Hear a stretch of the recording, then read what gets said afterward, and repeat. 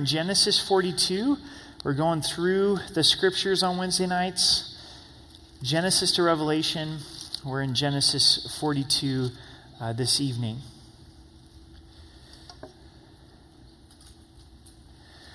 What we've seen so far in the life of Joseph is that he was sold as a slave by his brothers, bought by Potiphar, then falsely accused by Potiphar's wife, thrown into prison. From prison, interpreted 2 dreams, which led to him interpreting Pharaoh's dream. And now he's risen in power to be the second in command of all of Egypt. There's 7 years of prosperity, lots of savings, saving for 7 years of famine. We're now in the 7 years of famine, and Joseph is going to get reintroduced to his brothers. So let's pray tonight, and we'll get into the scriptures. Father, we thank you for the life of Joseph. So many things for us to learn about your hand being upon our lives, the details of our lives. Sometimes when we don't sense it, when we don't realize it, you're guiding and you're directing. And God, we know that you're into relationships. You in and of yourself are our relationship, the triune being. So Lord, we just pray that forgiveness would flow in our relationships, that reconciliation would take place through the power of your Spirit. Lord, I thank you for each person that's here tonight. I just pray that you would bless them and that you would encourage them and speak to them right where they're at. And we love you in Jesus' name. Amen. One of the most frequent questions that I get as a pastor is, if I forgive someone, does that mean that I have to let them back into my life? They've hurt me. They're continuing to show this pattern of hurting me. And I know that God's calling me to forgive them. And so if I forgive them, does that mean that there's no boundaries in my relationship with them? What we see tonight in Joseph as he sorts out this relationship with his brothers is he maintained a forgiving heart. He had a heart of forgiveness, but there was some boundaries with his brothers until he saw that they had changed. Until he saw the fruit of repentance, that fruit of that change of mind and change of direction. So there is a difference between forgiveness and reconciliation. Forgiveness is we are required to forgive all of those that hurt us because Christ has forgiven us.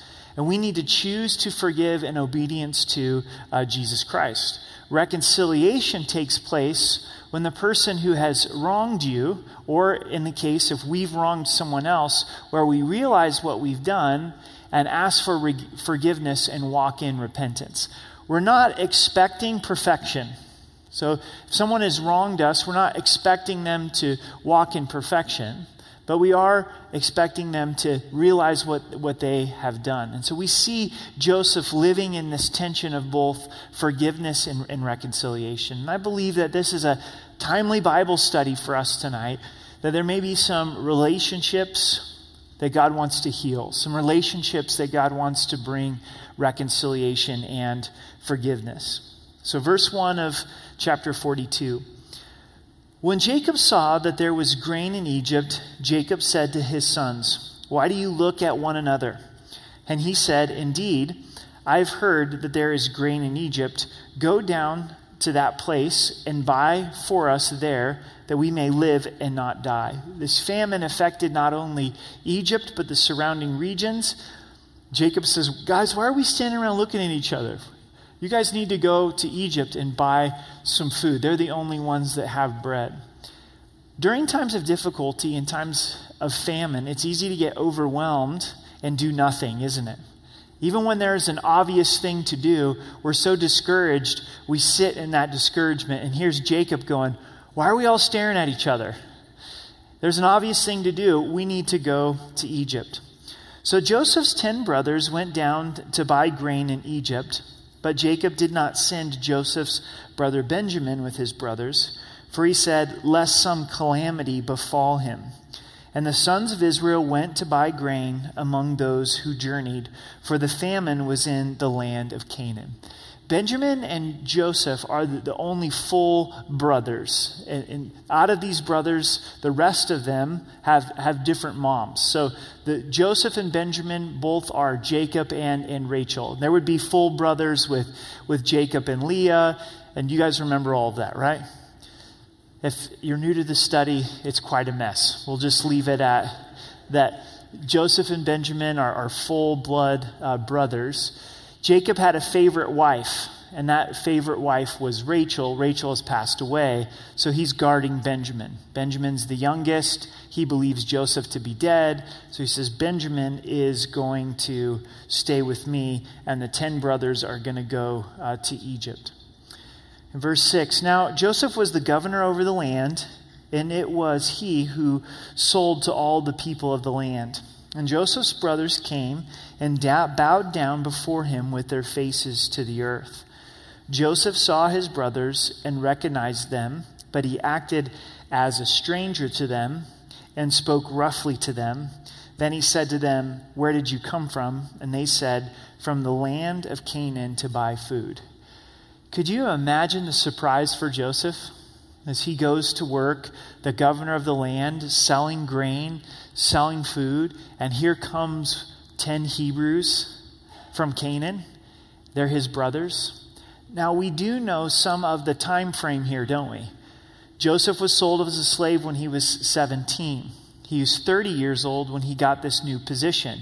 There was 7 years of prosperity.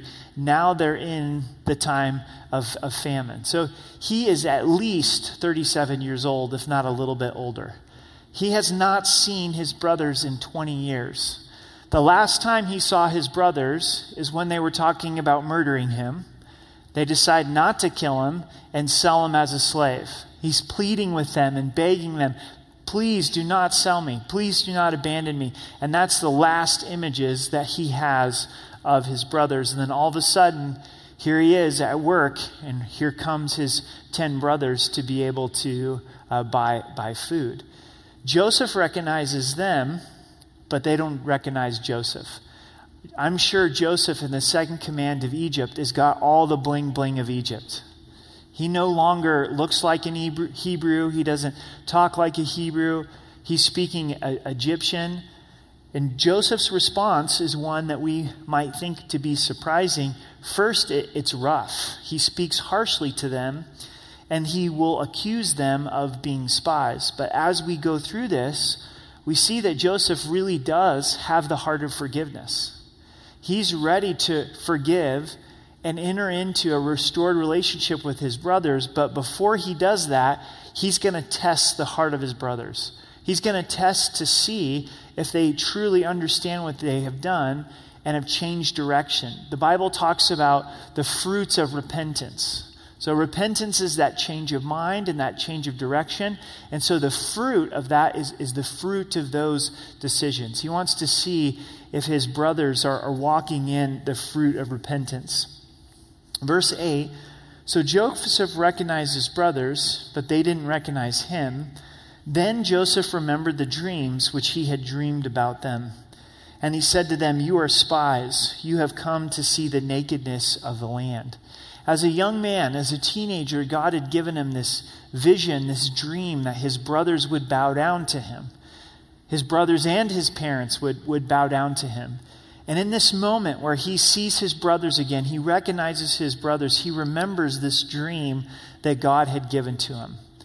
He knew that this dream was more than something that he had come up with, that there was something supernatural to this dream, that God was speaking prophetically in his life through this dream, and he held on to it. And in this moment, he remembers it. And God had fulfilled his word before his very eyes. God always fulfills his word. So much of God's word is prophecy. Much of it's been fulfilled. There's more to be fulfilled, but God will always be faithful to his word. I bet that Joseph was also thinking, I don't know this for sure, but this is not how I expected the dream to be fulfilled. He probably pictured that he would grow up with his dad, grow up with his brothers, have the inheritance as the favored child, the coat of many colors. His brothers would have to then come underneath his leadership.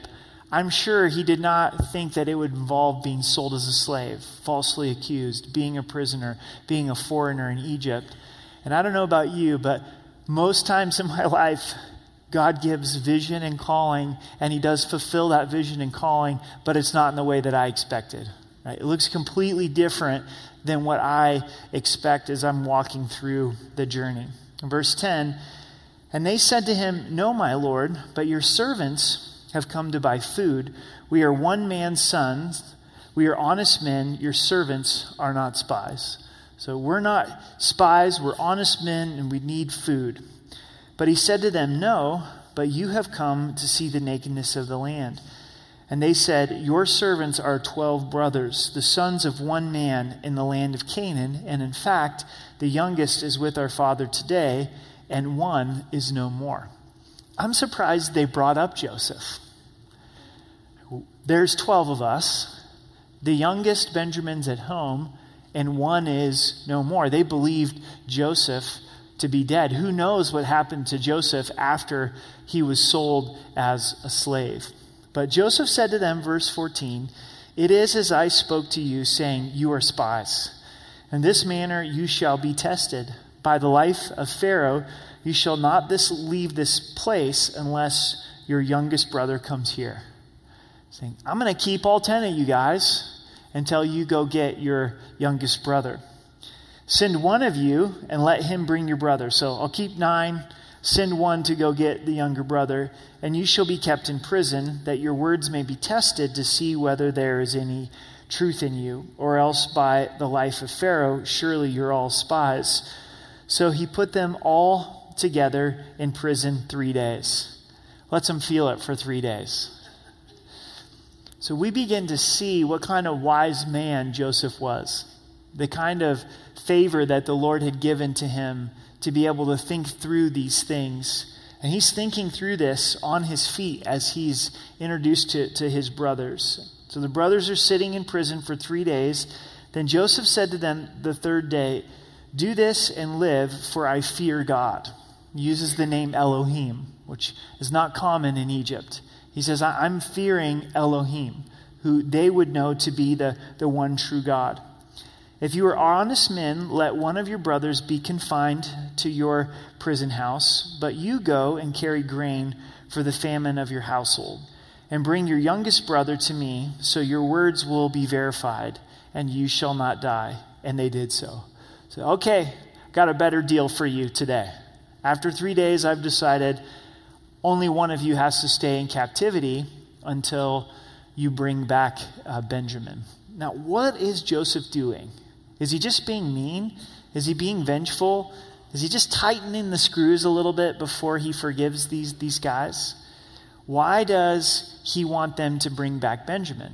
Because he knows Benjamin is in the same place that Joseph was a long time ago. And if they're still in a place of jealousy, a place of envy, they're going to knock off Benjamin on his way to Egypt, right?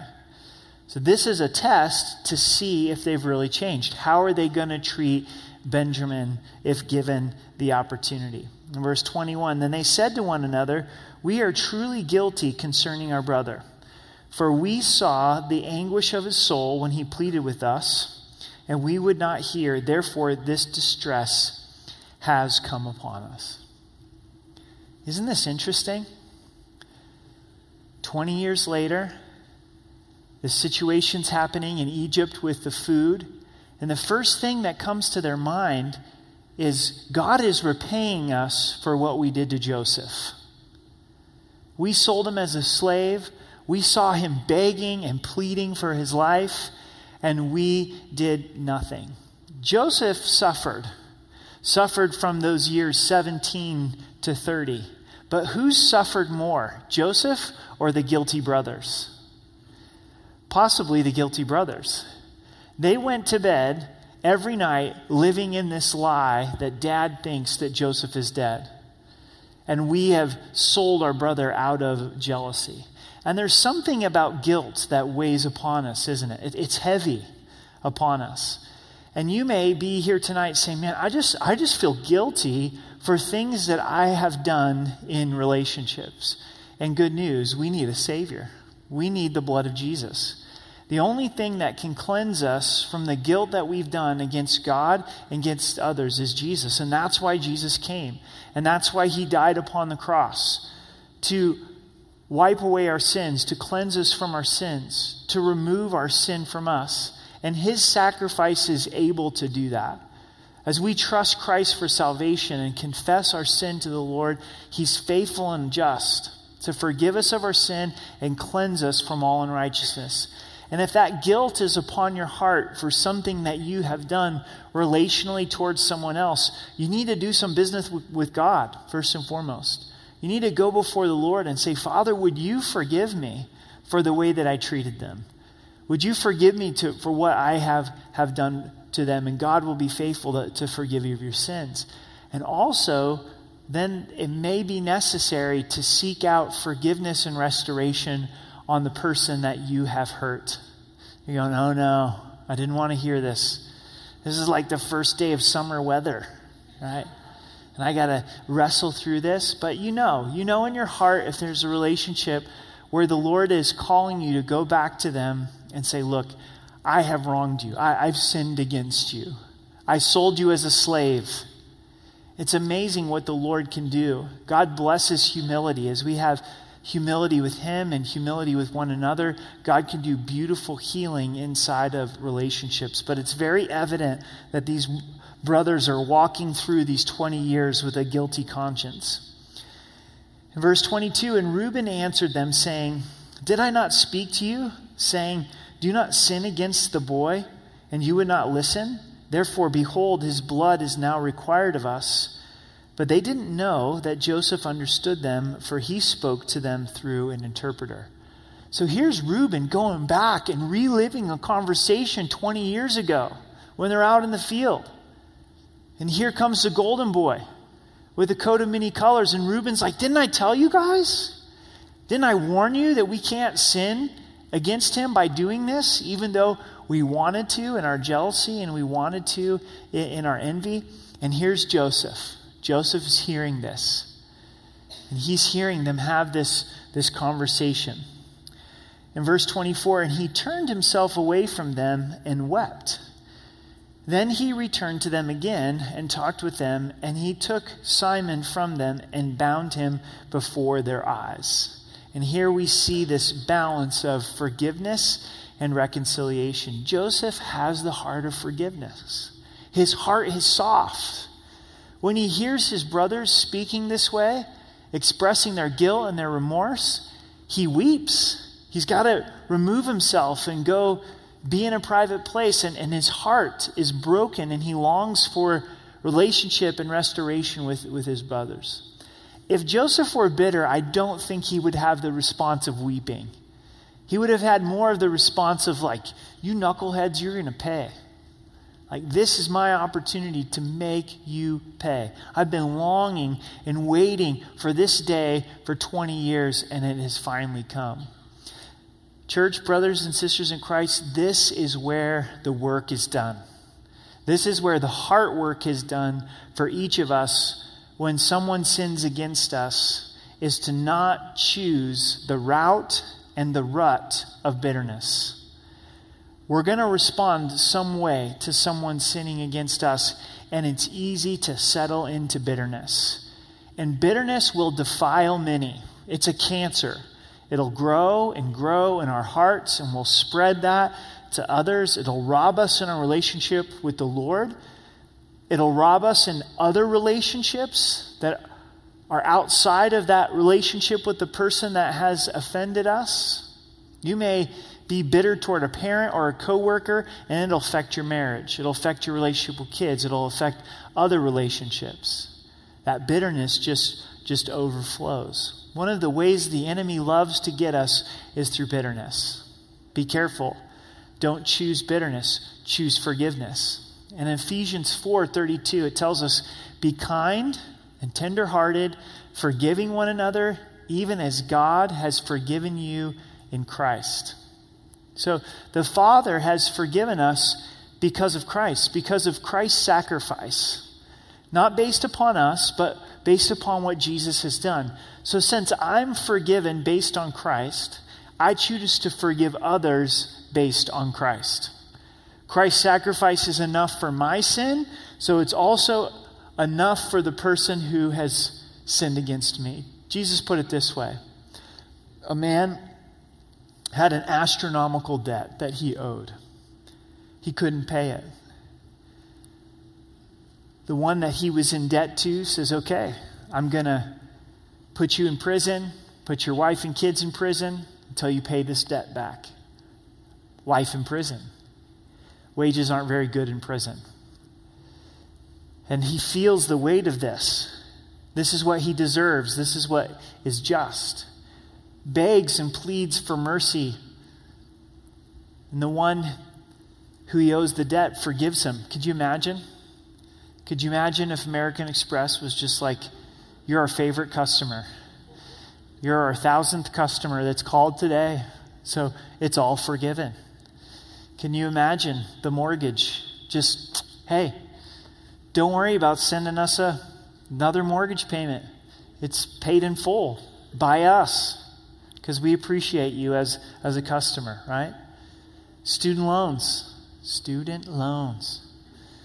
Man, those things stay with you. What if they're just completely decided, you know what? We really are for education, not for money, so we're just going to just give this over to you, no big deal, right? This amazing debt being paid off. This man has his debt paid, and then he sees a friend who owes him a small amount of money, and he decides to hold him accountable and does throw him into prison until he pays the debt. It makes no sense. You've been forgiven so much. Why can't you forgive little? The person that he owed money to hears about this and says, this is unjust. It is not even fair. You've been forgiven so much, and you're unwilling to forgive. See, when we fail to forgive, we fail to realize how much Jesus has forgiven us. We're never going to be asked to forgive someone more than what God has forgiven us. Amen? So as we take a look at this and we see the sin of someone else against us, we have to look at our own sin, but most importantly, then look at the cross. Look at the cross. Look at the cross. And we choose forgiveness. Forgiveness is not based on the emotions. You've probably heard me mention this before, but when I've really been hurt or I've really been wronged, I never feel like forgiving. Never, ever. I don't have the warm fuzzies with forgiveness if someone's hurt me. It's a choice of the will. It's a choice of obedience. To say, no matter what my emotions are telling me, I'm choosing to forgive because Christ has forgiven me. And sometimes I need to say it out loud and say it out loud and say it out loud and begin to pray for that person. Choose to forgive Monday, Tuesday, Wednesday, Thursday, Friday. You just keep forgiving. And eventually, the emotions come along. Eventually, when you make that choice of forgiveness, your emotions will line up of that decision of the will. My pastor growing up, he put it this way. If you change your mind, God will change your heart. But if you don't change your mind, God won't change your heart. So it's us changing our mind and saying, I'm choosing to forgive because God has forgiven me. Is there someone you need to forgive? Is there someone that if they came back into your life and began to express this kind of remorse, that you would weep because you have a heart of forgiveness? You're like, praise the Lord. Could this be the break in their hearts that could result in the restoration of repentance? Or when that moment comes, would you sock it to them because bitterness has been beginning to build? How do you know? Right now you're fighting it inside of yourself. Right now you're hearing me, but you're allowing it to go into Charlie Brown mode. Wah, wah, wah, wah, wah, wah. You don't want to hear what the Holy Spirit would say to you today. And God's saying, it's time. It's time to get out of the prison of bitterness and enter into the joy of forgiveness. Choose to forgive, walk in forgiveness. Choose to forgive, walk to forgiveness, and you're going to be set free of bitterness. So Joseph has the heart of forgiveness, but he also has the wisdom to set up some boundaries until he's seen the fruits of repentance. You would think this would all wrap up right here, verse 24. They say a few words of remorse, and then I'm sorry, restored in relationship. But Joseph says, no, it's not that simple. I want to see that your actions have changed, right? So what does he do? He takes Simeon and he says, you're staying with me until Benjamin comes back. Verse 25, then Joseph gave a command to fill their sacks with grain, to restore every man's money to his sack, and give them provisions for the journey. Thus he did for them. So they loaded their donkeys with the grain and departed from there. But as one of them opened his sacks to give his donkey feed at the encampment, he saw his money, and there it was in the mouth of his sack. So he said to his brothers, my money has been restored, and there it is in my sack. Then their hearts failed them, and they were afraid, saying to one another, what is this that God has done to us? This really got them. Joseph puts all their money back into their sacks. They're being accused of spies. It's like, this is the worst thing possible. He's going to think that we're trying to deceive him, but they understand that God is wrestling with him. God is the one that is dealing with them. God is the one that's really in this business of reconciliation and restoration, and he'll wrestle with our hearts. Then they went to Jacob their father in the land of Canaan and told him all that had happened to them, saying, the man who is the Lord of the land spoke roughly to us and took us for spies of the country. But we said to him, we are honest men, we are not spies. We are 12 brothers, sons of our fathers. One is more, and the youngest is with our father. Let me go back. We are 12 brothers, sons of our fathers. One is no more, and the youngest is with our father. This day is in the land of Canaan. Verse 33 can't come quick enough. Verse 33. Then the man, the Lord of the country, said to us, by this I will know that you are honest men. Leave one of your brothers here with me. Take food for the famine of your household and be gone. And bring your youngest brother to me, so I shall know that you are not spies, but that you are honest men. I will grant your brother to you, and you may trade in the land. Deliver the bad news to dad. Verse 35. Then it happened as they emptied their sacks that surprisingly each man's bundle of money was in his sack. And when they and their father saw the bundles of money, they were afraid. And Jacob their father said to them, you have bereaved me. Joseph is no more. Simeon is no more. And you want to take Benjamin. All these things are against me. Here's Jacob's perspective. Everything's against me. Everything's against me. Joseph's no more. Simeon's no more. And now you want to take Benjamin? All things are against me. If Jacob only knew what God had in store. Joseph's still alive. Joseph's been placed strategically by God in Egypt to save the whole entire family. Simeon's just fine and is going to be restored to dad. Nothing's going to happen to Benjamin. Many times in our perspective, we get overwhelmed and overcome, and our conclusion is everything stinks. Everything's terrible. Everything's against me. Nothing's going to change. There's no future. There's no hope. Now, is it ever true in the life of a believer that all things are against us? No. What does Romans chapter 8 tell us? We ended our study last week with it. If God is for us, who can be against us? God has stated that he is not against us, that he is not in an adversarial position as our foe. Because of who Jesus is, he is for us. Now, having said that, does God always do things our way? No, he doesn't. He's God. And he's got a plan that's bigger than us, and he uses all things and works them for good. But good according to who? Good according to him. Good according to his purposes for his glory. So if you're in that place of deep discouragement tonight and you feel like, man, all is lost, everything is against me, remember, God is for you, and he's working a plan according to his glory and according to his good. You don't know what's around the corner. I don't know what's around the corner. We don't know what the next season will be in our lives. In verse 37, then Reuben spoke to his father, saying, kill my 2 sons if I do not bring him back to you, speaking of Benjamin. Put him in my hands, and I will bring him back to you. So we're seeing the fruits of repentance in Reuben. But he said, my son shall not go down with you, for his brother is dead, and he is left alone. If any calamity should befall him along the way in which you go, then you would bring down my gray hair with sorrow to the grave. If anything happens to Benjamin, I would die, is what Jacob is saying. Well, once again, Jacob has really shown his favoritism. What's his position right here? Well, Simeon can rot in prison in Egypt as long as I got Benjamin.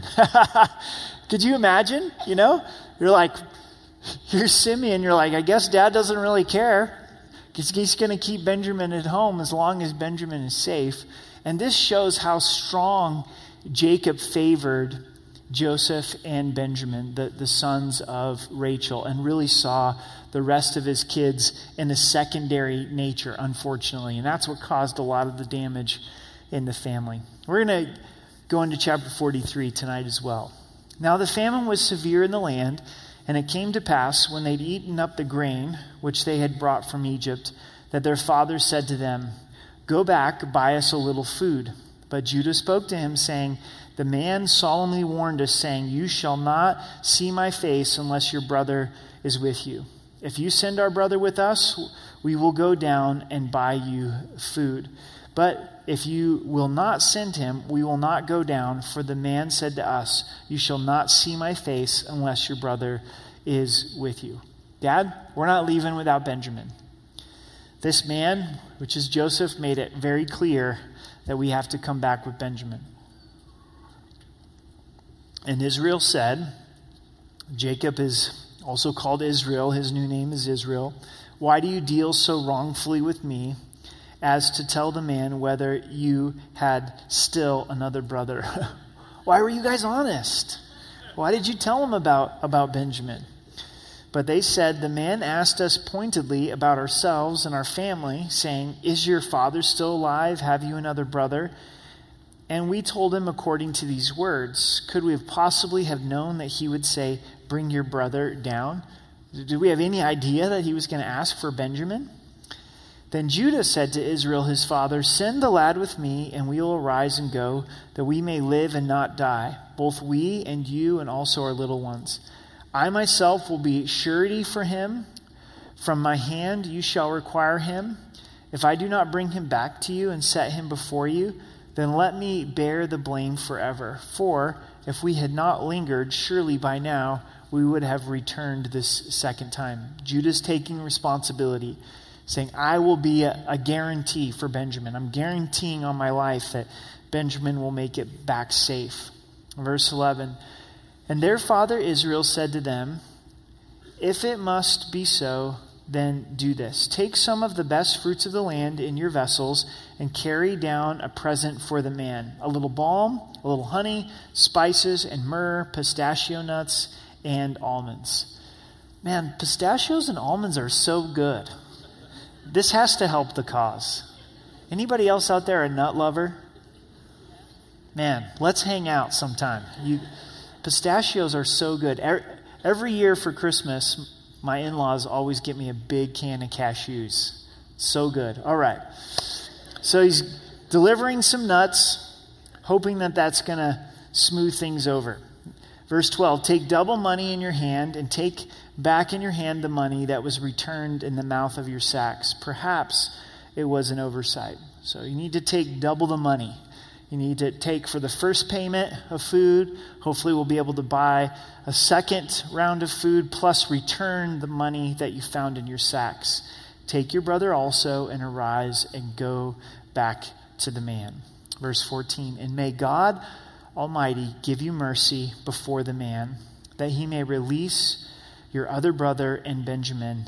If I'm bereaved, I'm bereaved. So Jacob takes the risk. And he says, may God Almighty give you mercy. In the Hebrew, God Almighty is El Shaddai. In Genesis 17, verses 1 through 3, let's turn back there really quick. If you'll turn back with me to Genesis chapter 17, we see the phrase Almighty God used for the first time as God is revealing himself to Abraham.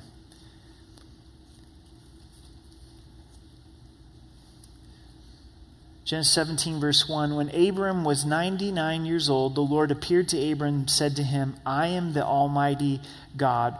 Walk before me and be blameless, and I will make my covenant between me and you, and will multiply you exceedingly. Then Abraham fell on his face and talked with him, saying, so God reveals himself as the Almighty God to Abraham. Abraham has Isaac. Isaac has Jacob. Jacob here is living under the relationship with an Almighty God.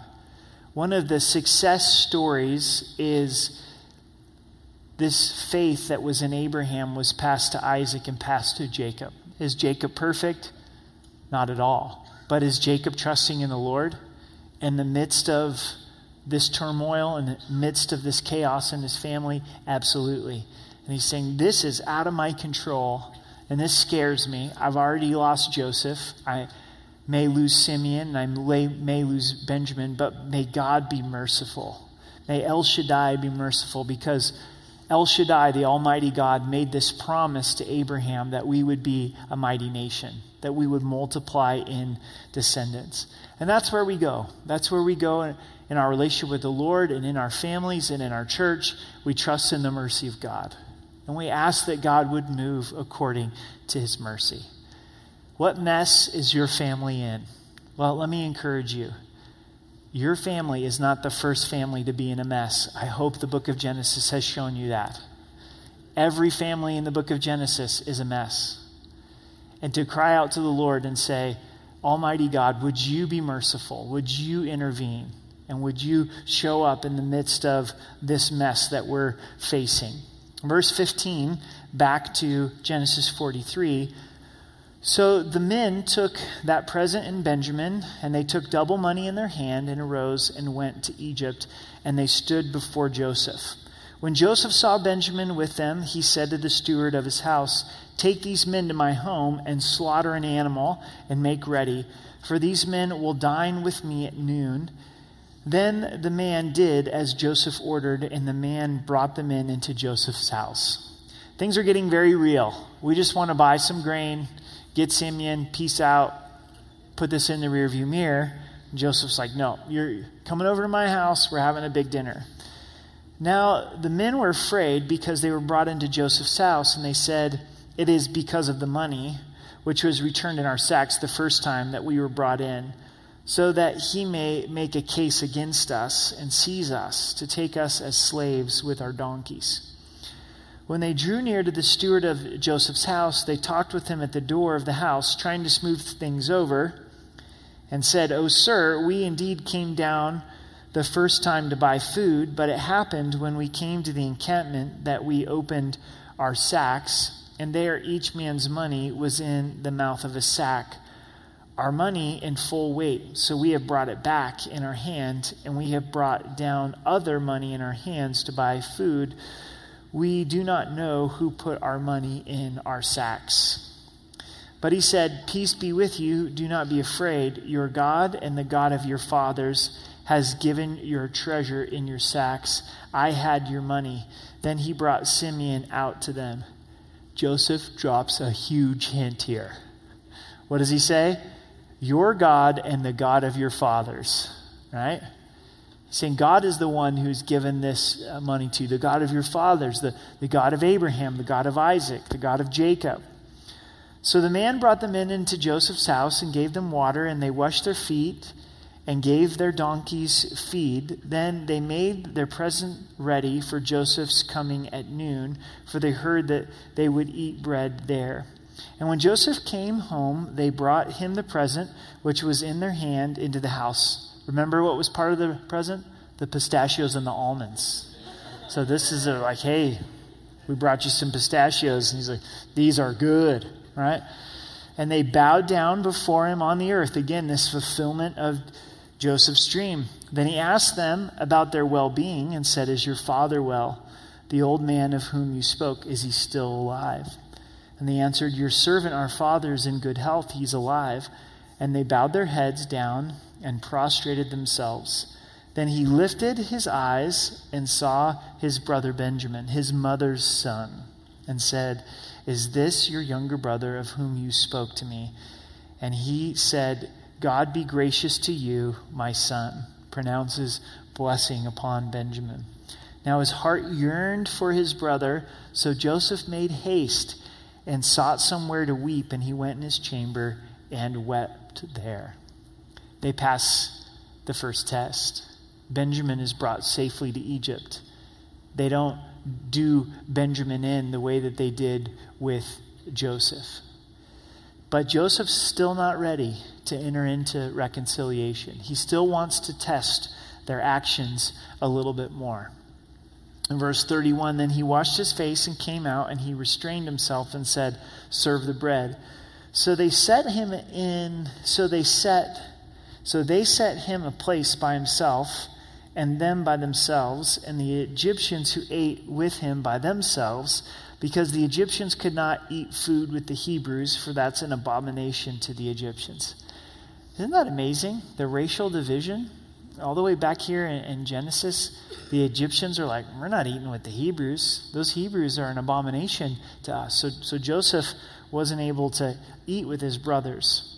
Verse 33, and they sat before him, the firstborn according to his birthright, and the youngest according to his youth. And the men looked in astonishment at one another. 11 brothers, right? And Joseph remembers the birth order. Puts him from oldest to youngest. And they're looking, going, how would he know this? Like, did he get a hold of my social security number or what? Like, this guy has got some crazy intel. He thinks we're spies. He's been spying on us, right? And they're just totally astonished that they're put in their birth order. In verse 34, then he took servings to them from before him, but Benjamin's servings was 5 times as much as any of their heirs. So they drank and were merry with him. So Joseph gets 5 times as much food. They're bringing out the food, Benjamin gets 5 times as much food. Bringing out the food, and they're just loading it up upon Benjamin. It was several years ago. It must have been about 3 years ago. We were on an Israel trip with the church, and Amber was able to go, and our daughter Hannah was able to go, and our daughter Addie, and we were eating lunch in Bethlehem. And it was time for baklava. And baklava is really good over there. And for some reason, the waiter really thought Addie was cute. You know, he was like an older grandpa type, and Addie was pretty young, and so like in a granddaughter type of way, not in a weird way. And so he just kept bringing her all of the baklava, you know. It's like, you want more? All this baklava on her plate, you know. And you should have seen Hannah's face. Like, what in the world's going on? Like, why is my little sister getting all the baklava, right? And then it became this big joke, and we still joke about it in our family today. Like, man, she really lucked out. She got all the baklava, right? And so this was an expression of Joseph's favor upon Benjamin, but it's also a test to the brothers. Are the brothers going to be envious? And notice what's said here. So they drank and were merry with him. They're not envious anymore. They're just rejoicing. They're thankful for the food they had, and they're fine with the fact that Benjamin got 5 times as much. The scripture tells us we're to weep with those who weep and to rejoice with those who rejoice. And sometimes it's easier to weep with those who weep, as hard as that is. Because when someone gets blessed, and maybe they have 5 times as much as what you have, you're like, dang, that's not really fair. Why did you get 5 times as much as I did? Or we're doing the same work and you got a raise, or maybe I feel like I'm doing better work and you got a bonus. And it really can reveal that heart of envy and jealousy inside of us. So it's another test that's passed by the brothers. And this is where we're going to pause and stop this evening. And there's really 3 primary applications that we see from the text tonight. And the first is guilt. Is there guilt on your heart? Take it to Jesus. You don't need to be walking in guilt. You don't need to be walking in shame. Maybe there's guilt over the way you've treated someone. Take that to the Lord and go to them and ask that the Lord would restore that relationship. Maybe you don't know Christ as your Savior and you're wondering, can anyone forgive my sins? Can anyone lift this guilt off of me, and Jesus can. He's ready. You don't have to carry that guilt anymore. Come to the cross. Look to Jesus. Believe him. Trust him for salvation. Turn from sin. Ask him to be your Lord and Savior, and he's going to lift that sin off of you. He's the only one that can do that. The beauty of the forgiveness of Christ, it takes away our guilt. And then to choose to forgive others. As we take communion tonight and we receive the forgiveness of the Lord and you lift that cup of forgiveness, are you willing to extend that forgiveness to someone else? And you might say, do you know what they did to me? Do you know what they did to Joseph? They sold him as a slave. And do you know what they did to Christ? And it's because of Christ that we're able to forgive. So make that choice. Choose to forgive. Call it out by name. I choose to forgive so-and-so in the name of Jesus because God has forgiven me, and then walk in that forgiveness. Choose to forgive tomorrow and the next day. And eventually your emotions are going to come along. And then reconciliation. When do you restore the relationship? When you see brokenness and the fruits of repentance. If someone has hurt you and hurt you and hurt you and hurt you and hurt you and hurt you, and they come into your life and they say, hey, I'm sorry. It may be wisdom to say, I forgive you, but there's going to be some boundaries till I see that you've changed in your life. Now, I think I have to clarify here, because when this comes to marriage and divorce, how does this work inside of marriage and divorce? Is God always wants marriages to last. That's his heart. He always wants marriages to last. The only time that the Lord gives allowance for divorce is when there's sexual immorality, or when the other is an unbeliever and they choose to depart. There may be some times where there needs to be separation, but even the separation should be for that purpose of reconciliation. But inside of that heart of reconciliation, there does come a time where if your spouse is walking in willful rebellion sin over and over and over again, that the loving thing to do is to say, look, I'm not divorcing you, but there are some boundaries here. There are some boundaries, and that's something you really want to pray through. You want to get into God's word, you want to get godly counsel, and make sure that those boundaries are being made for the purpose of repentance and restoration, because it's really easy to slap on a boundary out of bitterness. You know what I'm saying? We're like, I'm really hurt by you, and I know the Bible teaches reconciliation, but I'm just going to have this wall of Jericho boundary that you can never overcome. And that's not what Joseph is doing here. So really pray through that. There may be some times for some necessary boundaries until you see the fruit of repentance. And then when that fruit of repentance comes, that's when the relationship is restored. And we're going to see that. So stay tuned in the study of Genesis. And God is the one who's given us the ministry of reconciliation. In 2 Corinthians 5, verse 18, it says, now all things are of God, who has reconciled us to himself through Jesus Christ and has given us the ministry of reconciliation. God has reconciled us unto himself through the cross of Jesus Christ. We're made right with the Father. We're reconciled. And now he's given us the ministry of reconciliation. Remember what we're learning about Joseph's story? His story is a part of the bigger story of God declaring his glory. Who's going to watch this reconciliation of relationship? Pharaoh and all of Egypt. All of Egypt's going to be like, wow, Joseph's dad just came. Joseph's brothers just came.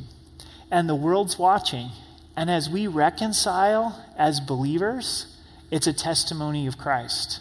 It's a testimony of what Jesus has done for us. When there's even reconciliation with unbelievers, we're showing them the message of the cross. When unbelievers see us walking in forgiveness and reconciliation, it's the gospel that's lived out in front of them. It's the gospel really come to life.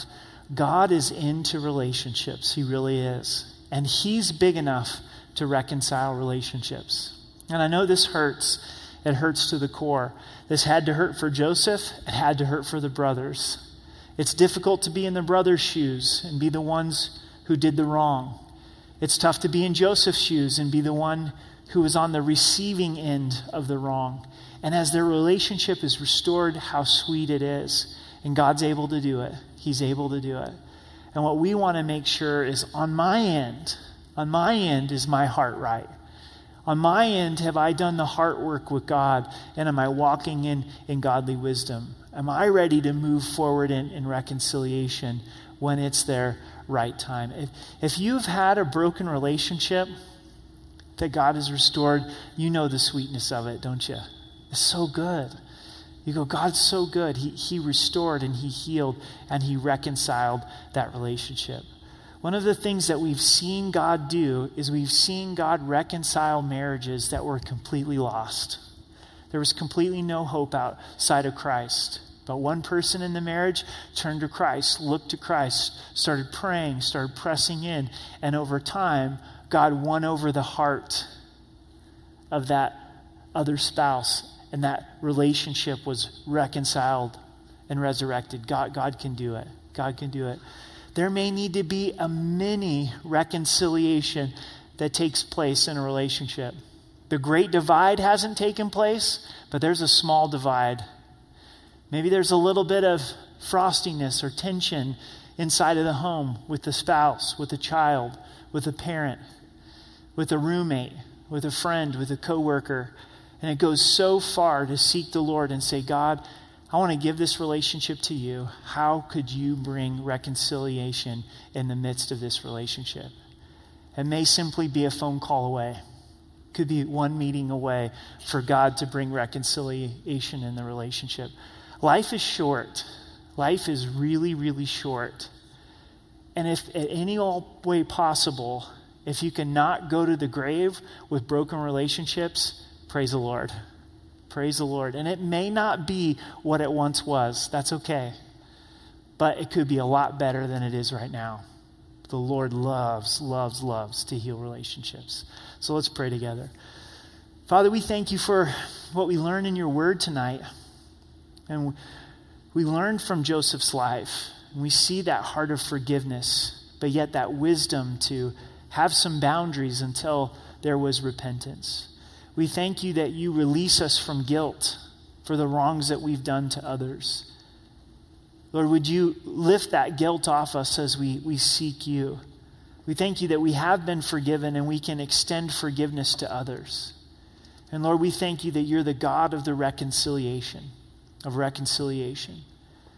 Lord, would you lead us through your Holy Spirit to bring reconciliation in relationships for your glory, for your testimony to be seen amongst unbelievers and believers. So we love you and we thank you. In Jesus' name, amen.